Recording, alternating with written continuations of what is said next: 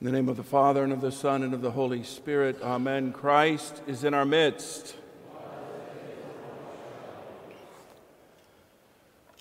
As Christians, as followers of Christ,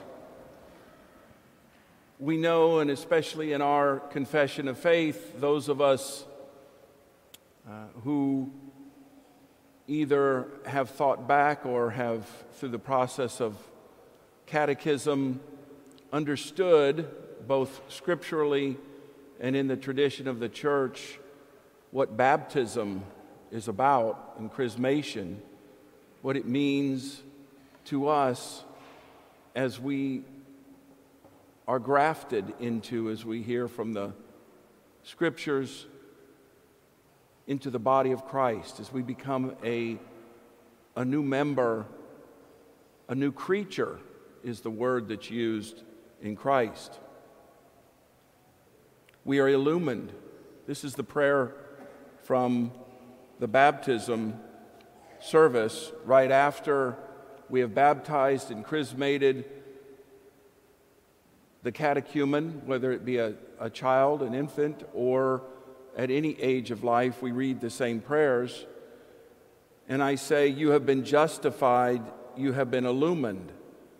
You have been baptized, you have been illumined, you have been chrismated, you have been sanctified, you have been washed in the name of the Father and of the Son and of the Holy Spirit. I do this, and there's a kind of a symbolic act of sprinkling of water and to show this cleansing, this sanctification that has taken place. And we know from the theology of our church, the teaching is that we are always in the process of becoming.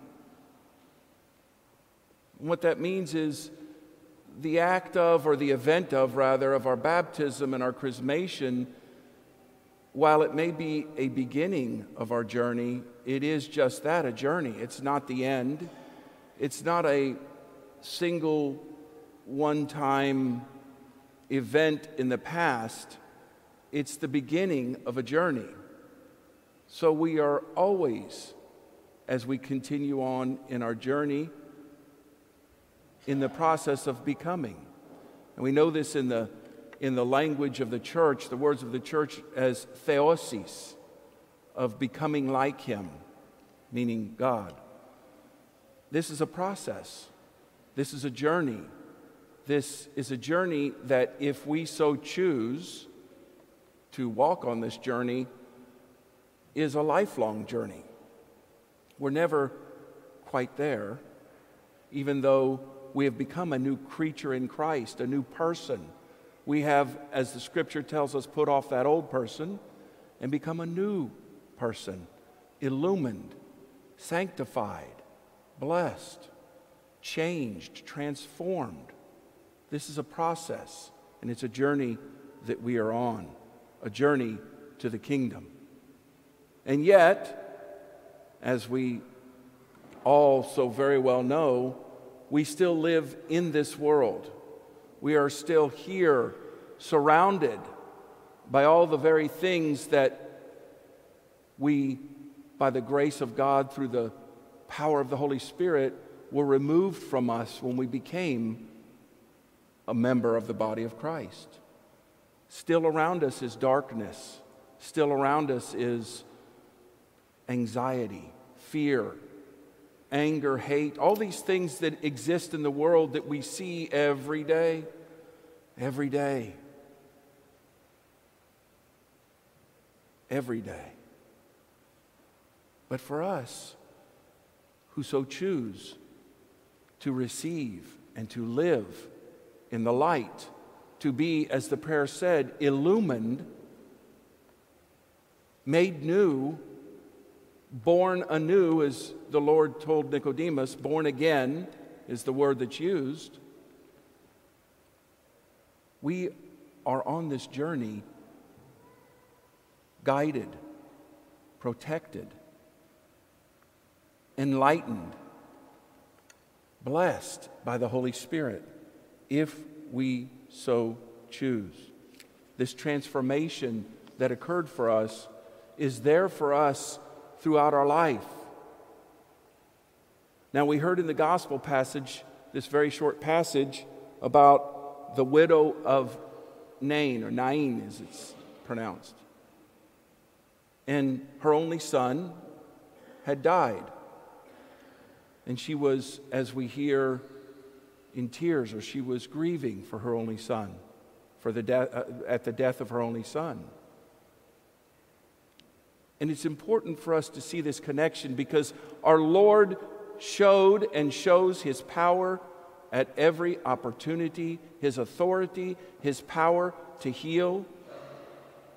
The Jairus' daughter, this widow whose son died, and Lazarus are the miracles of raising again to life that he showed.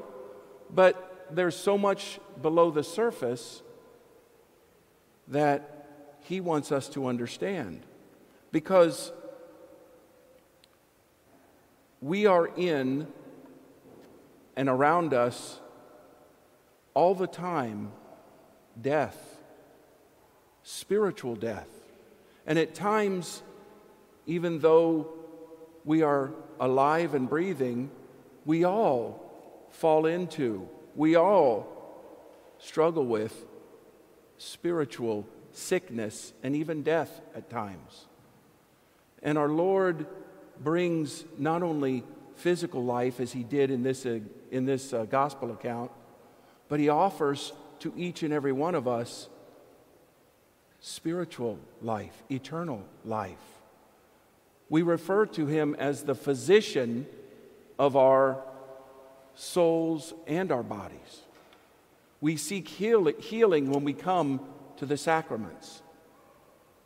And yet knowing that one day, for each and every one of us, we will pass from this life with the hope of eternal life. It is indeed the spiritual healing, the return, the transformation to our original beauty, to our original likeness that we are to seek. This is, as we mature in our Christian faith, what we come to understand. And this is the message that our Lord wanted those who were there that day when he raised this young man from the dead and brought him back to life. This is what our Lord wants us to see, to understand, and to seek. This is the process of becoming. When we get to a place where we understand this, even though around us is anxiety and fear, is even death, paradise, which we seek, which is eternal life.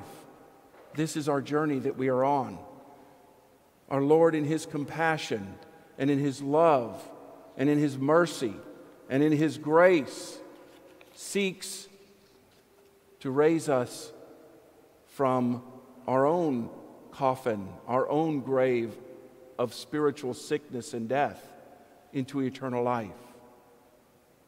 His empathy and his concern for this widow in her moment of grief and despair is here for us, each and every one of us. By our response, by our life, by our living in him each and every day. This is the journey to the kingdom. This is the opportunity and even the assurance that Christ is with us and never away from us, even in our suffering. And by participating in this life, we experience this very same joy that St. Paul was speaking about to the church in Corinth. The joy of giving, in this case he's referring to, but the joy of abundant life. So in our Lord's healing of this young man, in our Lord's compassion for this woman, in our Lord's teaching to all those who were there that day, let his power, let his life let his love and mercy be our strength as we continue on in our journey to the kingdom. Amen.